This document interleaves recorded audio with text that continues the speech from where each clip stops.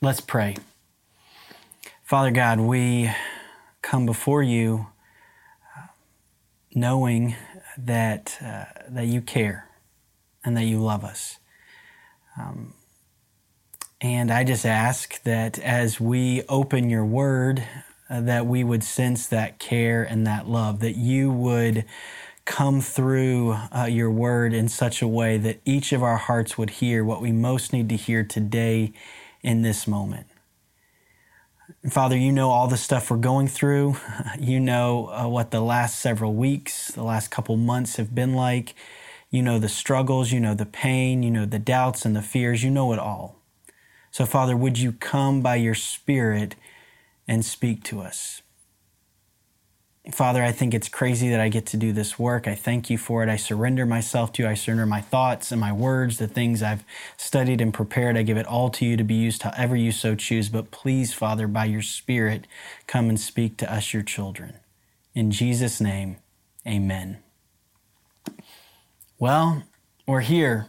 We're here at the very end of this letter to the church written by John. John, an old disciple, a disciple who started following Jesus when he was a teenager. And now he's an old man. He's lived most of his life. He's seen so many of his friends, his fellow disciples, suffer and martyred for the sake of Christ. He knows his time's coming, and he writes this one final letter to us. And so what is it? What is it that he most wants to say to us? What is it that he wants to leave behind as his legacy? Well, I think throughout the entire letter, but especially as we come to the end of the letter, we see he really wants us to know Jesus. And not just know Jesus, but he wants us to know that we know Jesus. Because he knows that knowing Jesus is a matter of life and death. In fact, one of the very last things he writes, he says in 1 John 5, starting in verse 11, he says, "And this is the testimony. God has given us eternal life, and this life is his Son. Whoever has the Son has life. Whoever does not have the Son of God does not have life." John knows that how we answer that question, how we respond to that testimony is the most crucial decision that we'll ever make. And it's only a yes or no. There's no C option. Like, you have to say yes or no to that testimony that God sent his Son, that Jesus Christ is the Son of God, and it's through him we have eternal life. There's no maybe. It's like if I were to ask you if you're married, you could say yes or you could say no. You're not going to say, "I'm not sure," right? It's a yes or no answer. John, at the end of his letter, gets so direct with us because he desperately wants us to know this Jesus who has transformed his life, who he spent the last 60, 70 years of his life following and serving. So how do you answer that question? Do you accept that Jesus is in fact the Son of God, and do you trust him for the forgiveness of your sins and your salvation? John says it's a matter of life and death how you answer that question. Either you have life or you have death.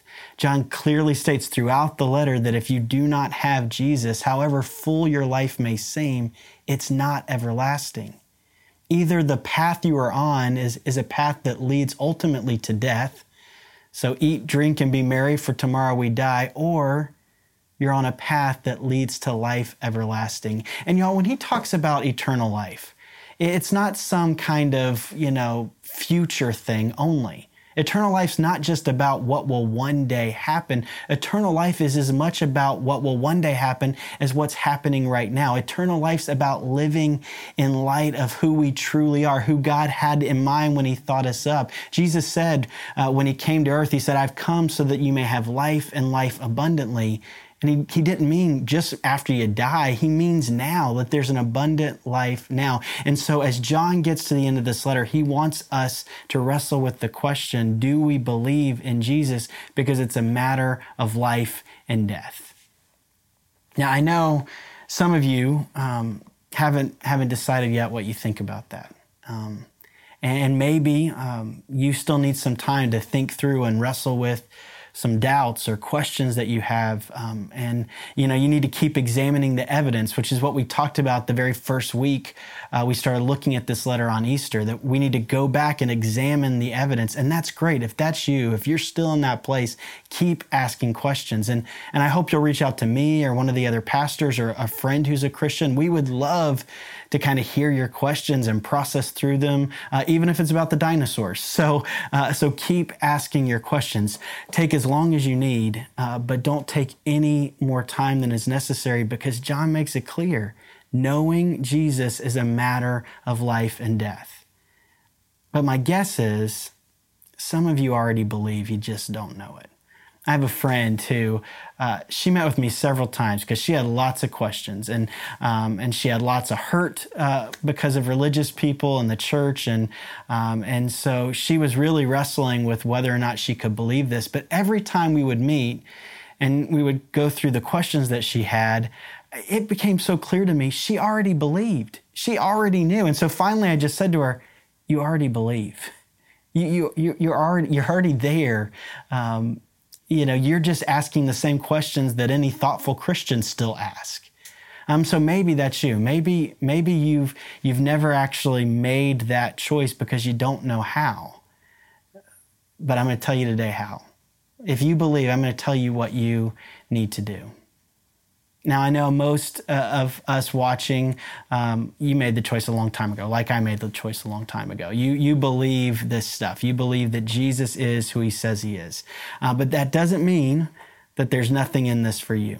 Because again, John is writing to the church, which is mostly people who already believe, people who know Jesus. And he's writing to the church because he wants to make sure that they know Jesus. In fact, in 1 John chapter 5, verse 13, he says, "I write these things to those of you who believe in the Son of God, so that you may know that you have eternal life." So no matter where you are at this moment, I really believe God has something specific to say to you. So with that, let's look at our text for today. We're in 1 John. I'm going to start reading in chapter 5, verse 1. "Everyone who believes that Jesus is the Christ is born of God. And everyone who loves the Father loves his child as well. This is how we know that we love the children of God, by loving God and carrying out his commands. In fact, this is love for God, to keep his commands. And his commands are not burdensome. For everyone born of God overcomes the world. This is the victory that has overcome the world, even our faith. Who is it that overcomes the world? Only the one who believes that Jesus is the Son of God." This is God's word. Everyone who believes that Jesus is the Christ is born of God. John talks a lot in this letter and also in his gospel about being born of God or born again. Now, for those of us who grew up in the church, it's a pretty familiar term to be born again. That, we don't even probably think about it when it's said, but really, it's odd, right? I mean, it's an odd expression, to be born again, to be born of God. I don't know about you, but I can't say born again without in the back of my mind hearing, a little old lady with a Southern accent or Leslie Jordan saying, "Yeah, he's a good born again Christian," right? Like we all have some connotation with that term. It's an odd term. And when it first appears, when John first brings it up, it's in his gospel. In John chapter 3, John recounts this interaction between Jesus and this religious man, this Pharisee by the name of Nicodemus. Now, Nicodemus was a prominent leader in their society. He was a very educated man. He had lots of wealth. But he watches Jesus come on the scene, and he sees the way Jesus teaches people, and he sees the way he loves people, and it interests him. And he wants to know more. And so under the cover of night, because he didn't want his other fellow religious leaders to know he was talking to this kind of renegade preacher man, he calls Jesus into his house. And he says, "Listen, I've been watching you, and I'm fascinated by you. I've never heard anyone teach the way you teach. I've never seen anyone love the way you love. I want to know you. I want to know more about you." And you know what Jesus' response to him? to this very educated, this very prominent man. He looks at him and he says, "You must first be born again."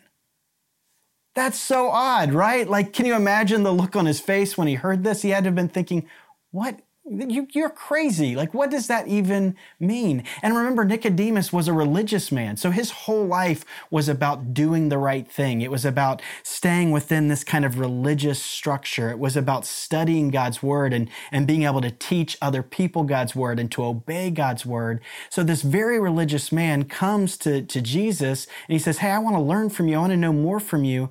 And Jesus just says to him, "You got to be born again." That's so weird. Well, why is that? What does that even mean? Well, I think Jesus is looking at Nicodemus and he's saying, if you want to learn anything from me, if you want me to have any kind of impact on your life, I can't just be your teacher. I can't just be your example. You have to be born again. You have to be made new. Every single one of us has to be born again. Why? Because when Jesus came, he didn't come to offer us a new self-improvement program. He didn't come to start a new religion. He came to make everything new.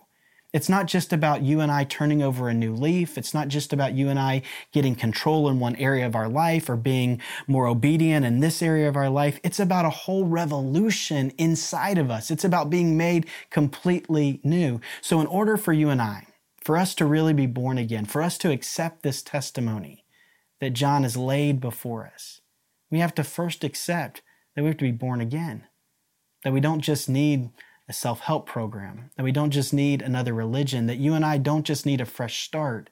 We need to be made new. So then how do we know? How do we know that we really know? How do we know that we really know Jesus? How do we know that we really are born again? Well, we've been saying throughout this entire series that John gives us kind of three tests to be able to assure us that we actually are born again, that we actually are Christians, that we actually know. We said there's a theological test that we can kind of examine. Do we believe the right things? Do we actually believe that Jesus is the Son of God? And do we believe that he died for our sins and that he resurrected from the dead? Can we pass that test? Then we looked at what it means to kind of test ourselves morally. And Kaylee kind of led us through this discussion. What does our life look like now? Do we keep sinning in all the same ways, or has there been a change?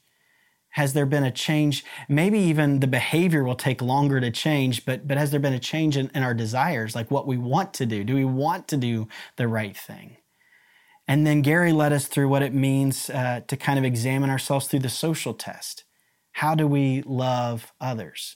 So we've been going through these three tests to kind of be able to examine, like, where am I? How am I doing? Am I really a true Christian? Because the outward marks of a Christian, of someone who is born again, is that they believe Jesus is the Messiah, that they obey God's commands, and that they love and serve others. So we've been examining that. We've looked for those marks in our own lives. But something hit me this week as I was studying this kind of last little bit of John's letter. It kind of surprised me. It kind of threw me for a loop. And it was verse 3. Let me read verse 3 again. So this is 1 John 5, verse 3. He says, "In fact, this is love for God, to keep his commands, and his commands are not burdensome." It's almost as if John has set a trap for us. It's almost as if he's allowed us to kind of go through this letter, kind of go through these tests, and maybe we feel good about ourselves. Maybe, yep, check the theological test, got that one right. Morally, yeah, I'm pretty good. I'm better than other people. Check. Do I love and serve others? I didn't. I serve this week. Great, check. And then bam, verse 3. His commands are not burdensome. Y'all, they are, aren't they? Don't you, at least some of the time, don't you feel like obeying God, the things that God asks of us, are burdensome? That's what's hit me all week, is all of a sudden I realized I got to this place and I was like, man, do I think that? Do I really believe that his law, that his commands are not burdensome? So that's what I kind of have been wrestling with all week, and I came up with two reasons why they're still burdensome to me. One is that I'm still living like I need to earn it.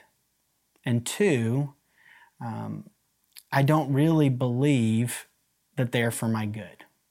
So let's talk about that. It reminds me a lot of the older brother in the prodigal son. And if you don't know that story, maybe you're one of the people who's just kind of examining this Christianity thing.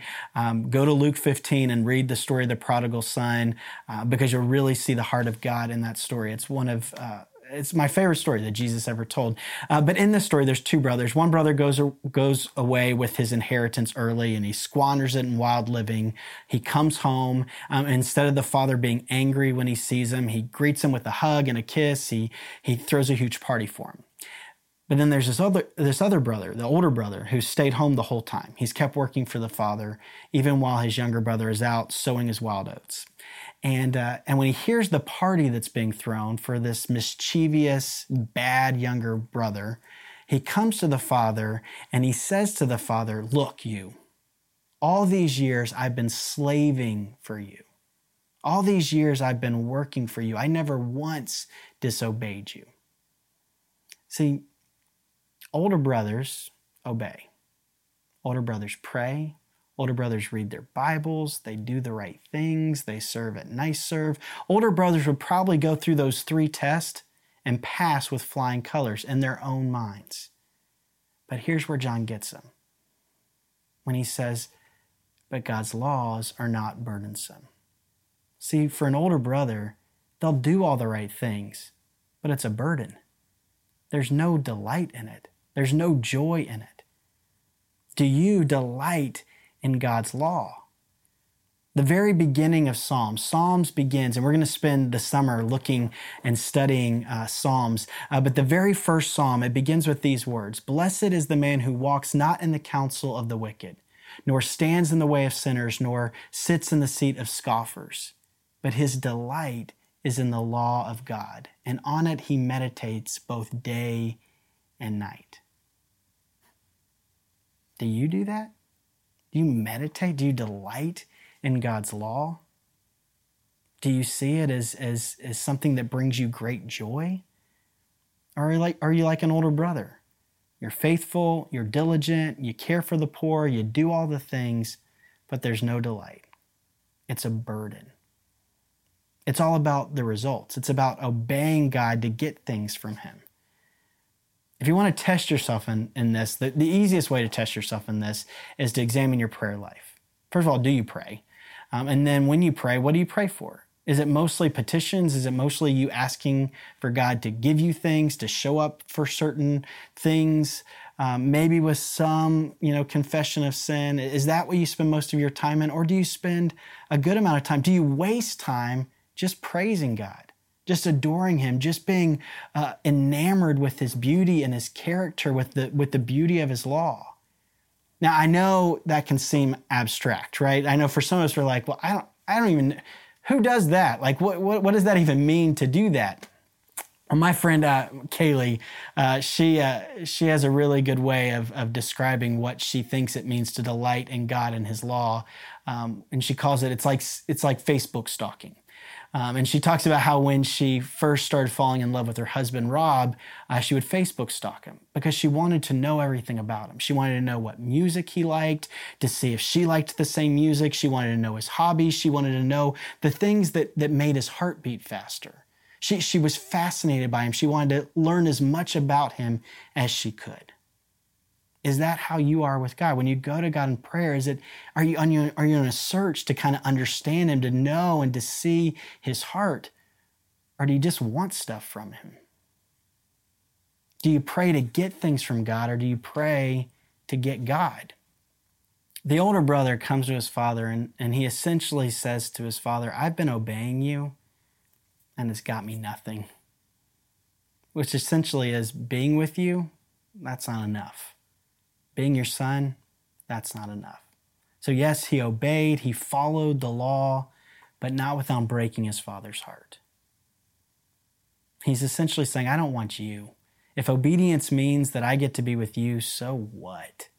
I just want your stuff.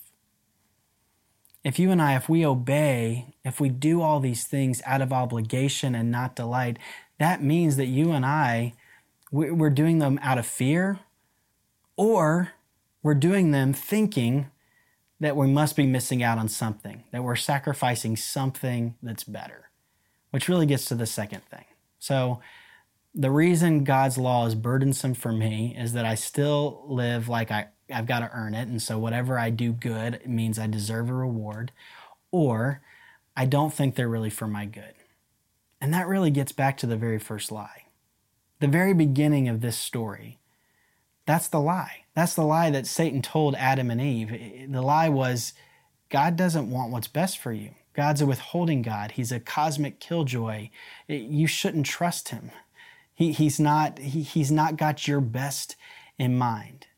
And it's that lie that you and I have been struggling with for the rest of our lives. I love how it's put in the Jesus Storybook Bible. It's so simple. I just want to read it to you. It says this: Eve picked the fruit and ate some, and Adam ate some too. And a terrible lie came into the world. It would never leave. It would live on in every human heart, whispering to every one of God's children, God doesn't love me. That's the lie. That's the same lie that you and I struggle with. But it's not true. God has our best in mind. Do you believe that? Do you believe that you have a God who, no matter what, always has your best in mind? To be born again means that you believe not only that God is good, but that he has good for you. God's commands become way less burdensome when we realize they're not arbitrary, when he didn't just make them up, that he's not just this cosmic killjoy, that in fact, rightly understood, they're a manual for how life works best. If you and I, if we want to live life and live it to the full, if you and I want to have an abundant life, we live by the way God designed us. And also, God's law is all a reflection of his character. So you and I, as we live out those laws, we're reflecting him. We're looking a lot more like what he had in mind when he thought us up. But if you and I, if we obey God's commands because we fear we'll be rejected, because we're scared of punishment, because we're fearful that if we don't obey, he'll stop loving us, then our obedience is very burdensome indeed. I think the most despairing moment that I've ever witnessed in a movie, ever, is at the end of Saving Private Ryan. I don't know if you've seen the movie, but it's a fictional story set in World War II where this group of soldiers goes out to find this one soldier, Ryan, to bring him back home safely. Ryan had brothers; they all died in the war, and so they didn't want they didn't want the only surviving son of this family to also die. So they sent all these soldiers in to get him, and along the way, many of those soldiers that went to save him lost their lives. And in fact, the captain who was leading the troops, when they finally make it to Ryan, he's fatally wounded, and he grabs hold of Ryan, and he says to him, "Earn this." That's his last words. Earn this. And the movie ends with Ryan, now an old man, much like John when he writes this letter, an old man, and he's got his family with him, and he's standing there at the grave of that captain, Captain John H. Miller. And he stands before the grave and he says, every day I've thought about what you said to me.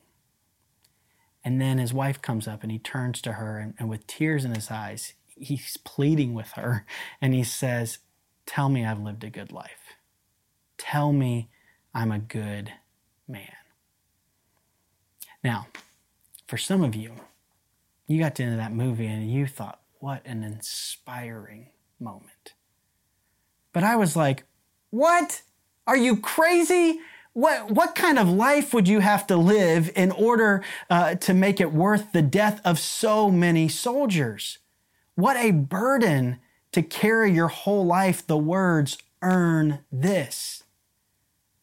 But this week, as I wrestled with that verse 3 and God's law being burdensome, I realized that I live most of my life still thinking like Jesus' dying words to me were earn this. But what had John heard? We know that John was there. He was there at the foot of the cross when Jesus died. John heard Jesus' dying words to him and to us. It is finished. To be born again means our motivation has been made new. You and I, we don't have to run around trying to earn it. We're already accepted. Acceptance-centered obedience comes from knowing we've already been accepted. We don't obey to get accepted. We obey because we're accepted. We obey because God loves us, not to get him to love us. You and I, we obey not out of fear of what will happen to us. We obey out of gratitude for what has been done to us. So what now? What do you have to do to be born again? You don't have to do anything. You just have to accept what's been done for you. One of the reasons I was most excited about doing this study in 1 John was because the misquoting of 1 John is what sent me into a tailspin of doubt and depression about 10 years ago. There was a book that everyone was reading. It was like every Christian small group, every church was like peddling this one book that was marketed, that it was all about how God is crazy in love with you. Now, I'm not going to mention the title of the book, but it's a book about love that is crazy. And throughout the book, this author goes to 1 John and just misquotes it again and again and again, to the point where I had to stop reading the book because I just thought, well, if this is what it means to be born again, to be a born again Christian, I'm out. I failed, and I'll keep failing, and I know that I'll never measure up. And one of the misquotes of 1 John that really kind of sent me into the deepest, darkest despair was 1 John 3:19. And 1 John 3:19 says this: "This is how we know that we belong to the truth, and we set our hearts at rest in his presence." And this author used that quote after he went through this list of all the things that you and I should be doing as Christians. All this list of like what it means to be a Christian, to love other people, to serve, like all these things that you and I, to not be sinning, all these things we should be doing. And then he put that quote and he used a period at the end of it. And so it was like, oh my gosh, if that's how I put my heart at rest, my heart will never be at rest. But if I had just gone to my Bible and I had just opened it and I had just read 1 John 3:19 in context, I would have seen that there's not a period at the end of that sentence. That in fact, there's a semicolon. And 1 John 3:20 says this: "If our hearts condemn us, we know that God is greater than our hearts and he knows everything." God knew I would fail. God knew all the times I would fail. He knew that I would not be able to pass those 3 tests every time perfectly. He knew that I would struggle with doubts and insecurity. He knew that I would struggle with sin again and again and again. So on the cross, Jesus proved that he was greater than our hearts when he said, "It is finished."